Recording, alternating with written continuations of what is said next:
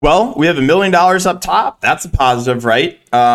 This slate, however, not expected to be the best games, but hey, there's still money to make. There's still money to be made. Welcome, guys. My name's DK.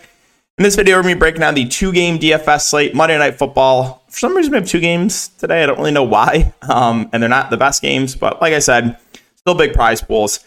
If you guys are looking for more in-depth content, you can check my Patreon link down below for either DFS or for player prop stuff. We've been on a massive heater for player props. 21-3 run going into Sunday Night Football.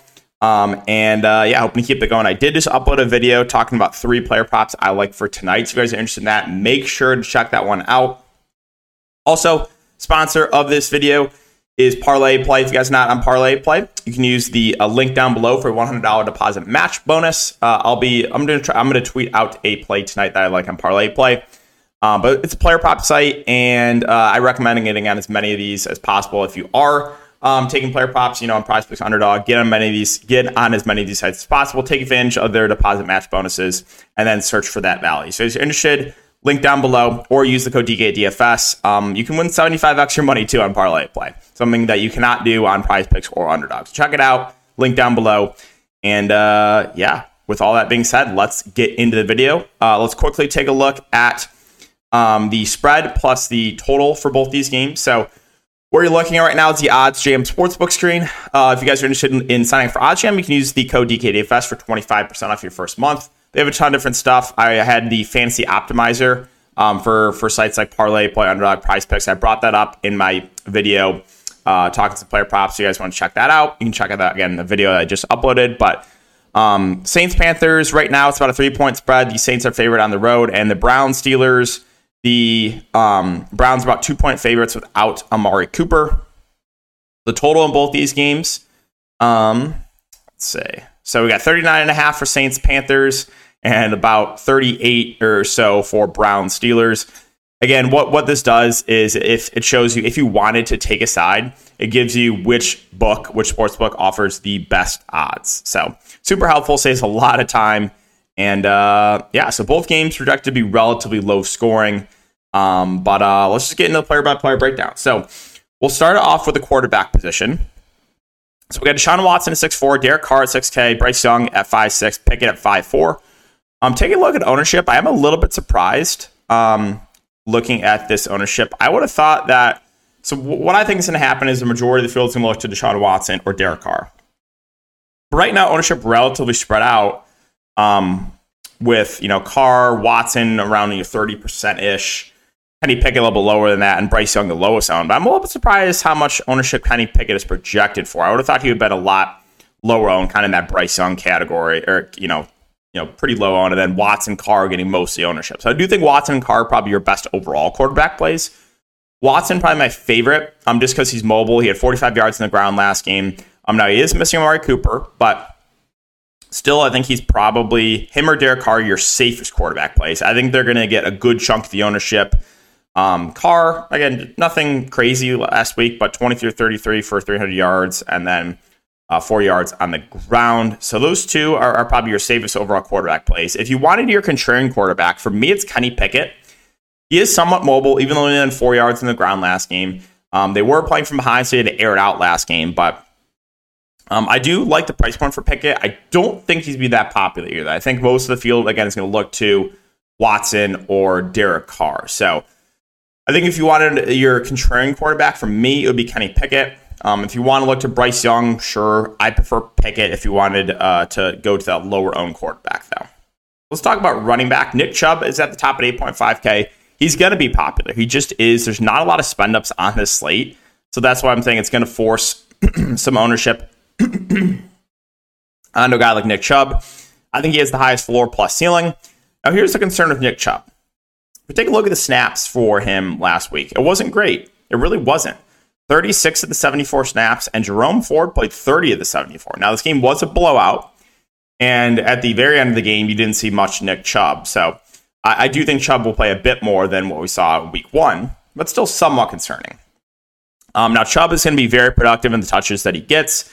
And with Kareem Hunt gone, you did see 4 catches and 4 targets for Nick Chubb. So even though I do think he's like a little bit overpriced, if you look at like the other spend ups, there's just not a lot of spend ups on this slate. So by default, I think Nick Chubb's going to be popular. I think he's a good play. I think in a competitive game, we're probably going to see close to like 70% of snaps would be my guess for Nick Chubb, and then probably 30% for Jerome Ford. But yeah, even with 70% of the snaps, I still think Nick Chubb's a really good play. Najee Harris, 6'2", not a huge fan. Again, it's kind of just like 3 yards in a cloud of dust, it seems like, every time with Najee Harris. Snaps weren't amazing on him week 1. If you take a look at it, he played 33 of the 63 snaps, 25 of the 63 for Jaylen Warren. You saw a few snaps for Anthony McFarland. So Harris, at this price point, he's more of just a contrarian play. Doesn't mean you cannot play him. It's just that I don't love the price on him. Like, I think if you're going to make me pick between the backs, I might give the edge to Jaylen Warren, who was a little bit more involved in the passing game. Ran a lot of routes. On his 25 snaps, he ran 19 routes. So it's kind of clear Pittsburgh does like Warren as the pass catcher. Now, again, this game was a blowout too, so maybe Najee sees a few more snaps if the game stays competitive, but I'm not in love with either of the Steelers backs. Now, one guy that I do like a good amount here is going to be Jamal Williams, 6K. I know he didn't do much last week, but it's just the opportunity thing. There really wasn't anyone else behind him. Tony Jones saw a few snaps. Kirk Merritt saw a couple snaps. Kendrick Miller's questionable. Even if he plays, I don't think he gets a ton of work. So, yeah, I think you're going to see a lot of Jamal Williams. He played 49 to 65 snaps, run 24 routes. I'm expecting a similar workload here for Jamal Williams in a much better matchup than we saw week 1. So I think he's a very good option in that range. I also do have interest in Miles Sanders.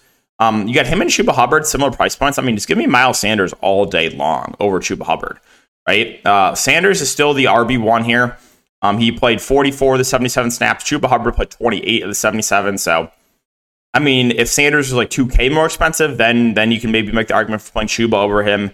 When Chuba is so close in price point to Miles Sanders, I'm just going to play Sanders every time over him.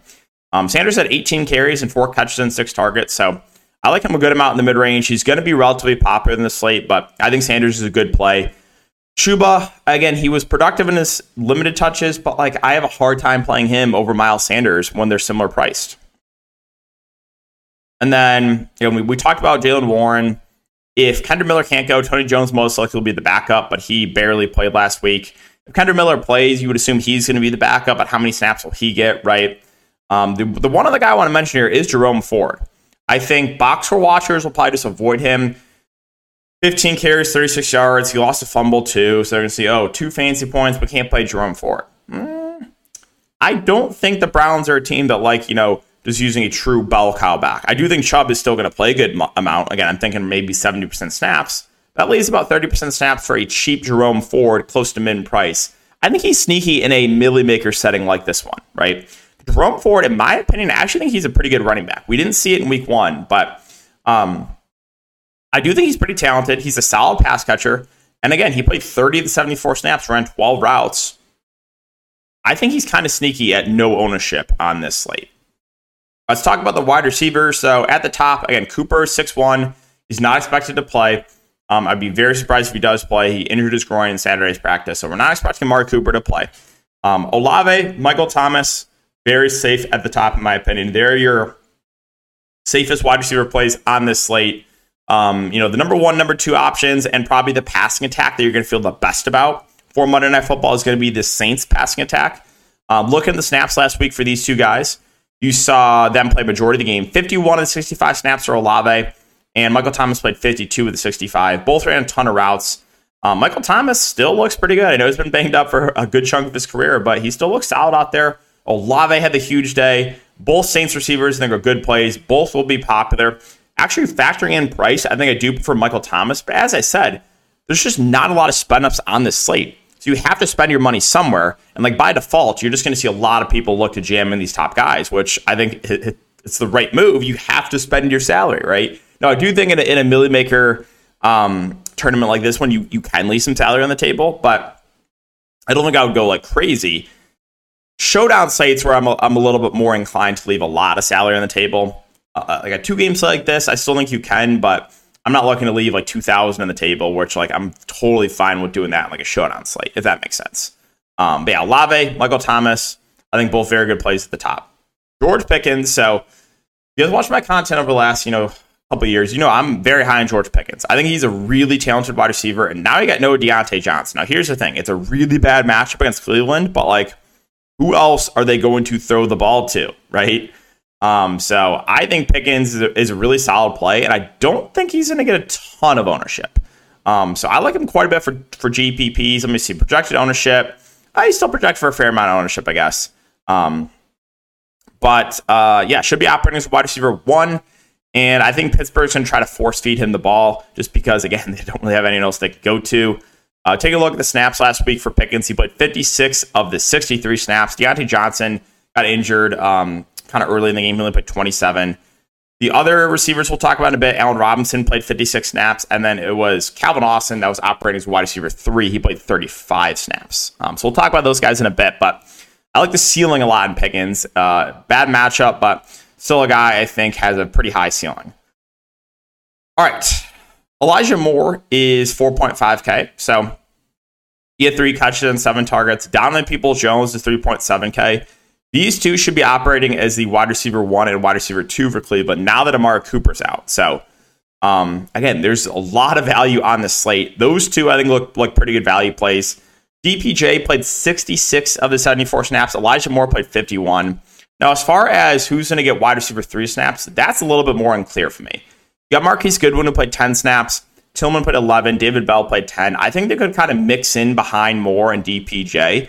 So I don't know if I'm willing to take shots in those guys. But as far as DPJ and Moore go, at their price points, I think they're both pretty good wide receiver plays. Both should get ownership. You're not going to be contrarian playing either of these guys.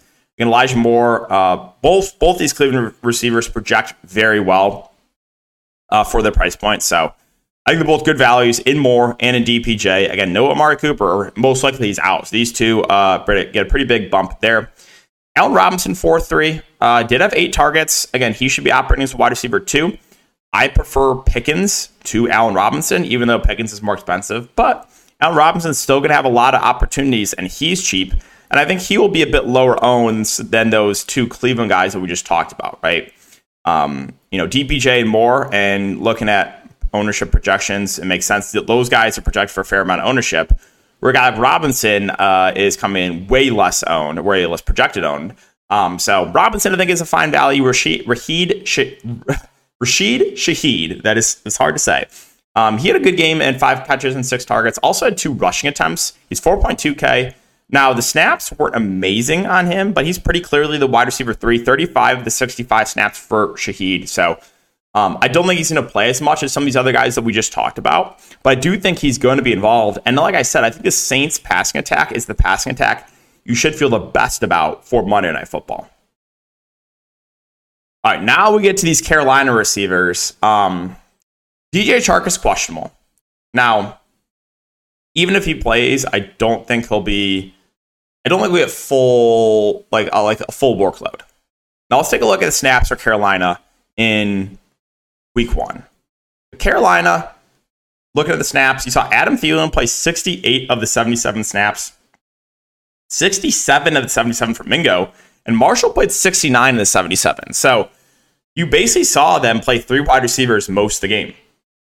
Laviska Shenault was the wide receiver 4. He played 25 snaps. So take a look at the price points. If Chark is out, I think Thielen's my favorite, but Mingo and Marshall would both be first. Like, none of these receivers really did a ton with their snaps. But if they're going to see almost the entire game again, in a game they're probably going to be playing from behind, sign me up for some of these cheap Panthers receivers. Again, I think Thielen being my favorite, but I've understood Mingo, I've understood Marshall. Now, if Chark plays, I don't think Chark really would affect Thielen. I think it would. I think he would take snaps away from guys like Mingo and Terrence Marshall, and Laviska Shenault would lose snaps too.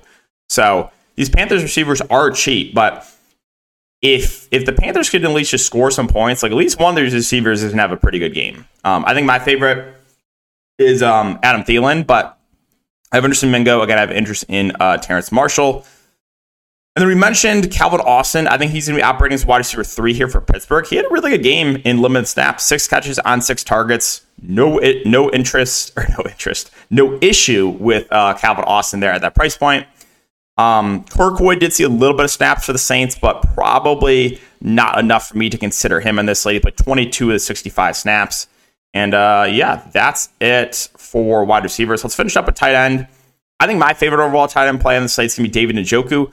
He didn't do a ton. He did not do a ton week 1, but still played a good amount of snaps. And now there's no Amari Cooper. I think what the field's going to do is they're going to look immediately to Elijah Moore and DPJ, who I do like.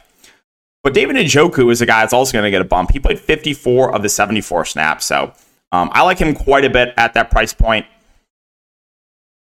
At Freiermuth is 4.5K. So the issue with him is the snaps are not amazing. That's kind of what I was expecting for week 1 for him. He only played 32 of the 63 snaps. Darnell Washington played 24 of the 63, and he ran 16 routes. Hayward played 17 snaps and ran 14 routes. They mixed in 3 tight ends. So that's my worry with Freiermuth. And also, he's projected for a good amount of ownership. So, Freiermuth, again, I know there's no Deontay Johnson. You would assume he gets a little bit more looks, but I think he might be a little bit over-owned tonight. Based on what we saw week 1. Saints tight ends. All right, so looking at the Saints, Juwan Johnson played 49 to 65 snaps. That was a good amount of snaps for Juwan Johnson. Taysom Hill played 9 snaps. I cannot wait to be trolled by Taysom Hill Monday Night Football. He's going to pound in like 2 touchdowns and just ruin the slate. But yeah, Juwan Johnson, 4.1. I think he's a pretty good tight end play too. I think I would rank him at the top here. Njoku 1, Johnson 2, Pat Freiermuth 3. Hayden Hurst is 4K. He also saw a fair amount of snaps for Carolina. He played 41 of the 77 snaps, ran 30 routes, and he had a pretty good game, right? 5 catches and 7 targets, 1 touchdown. So I'm totally fine with Hayden Hurst too. Below that, again, Taysom Hill, I'm ready to be trolled, as I said. He had 1 target and 3 carries, even though he only played 9 snaps. So he's going to be, mainly a guy that comes in around the red zone. So he is playable. It's just like, I'm ready to be trolled, man. I'm ready to have Jamal Williams, and I'm ready for them to just pound one in with Taysom Hill. It's happened so much over the years. So you have to consider Hill. Even though he played 9 snaps, you still have to consider him. Backup tight end Harrison Bryant for Cleveland, more of a milli maker play, but he still saw 27 snaps. No, he only ran 9 routes, so that is the concern. We talked about Hayward and Washington. I would rather play Washington over Hayward. Washington played more snaps than Hayward. I guess they ran similar routes, but 16 routes and 24 snaps for Washington, 14 routes and 17 snaps for Hayward. So again, more milli maker plays there. Akins was the tight end 3. Again, Jimmy Graham saw a few snaps, but not really enough for me to consider him. And then as far as defense goes, defense is a high variance position. I don't know. I think the Saints will probably be the most popular defense, but I'm okay with any of these defenses. Browns will definitely be a defense that gets ownership, especially after what they did week 1. Sorry, guys. My allergies are acting up a little bit. I think Browns, Saints will probably be relatively popular, but any of these defenses I think are in play. And again, you guys know I hate that we still have to play defense in 2023 for daily fantasy sports. But that's going to wrap up this video, guys. If you have been enjoying, make sure to like, subscribe, hit the notification bell. Again, if you're interested in player prop stuff, make sure to check out my video. We just full swap the Sunday board on YouTube. So go check out the 3 props I talked about for Monday Night Football. Good luck, and we'll see you guys all in the next video.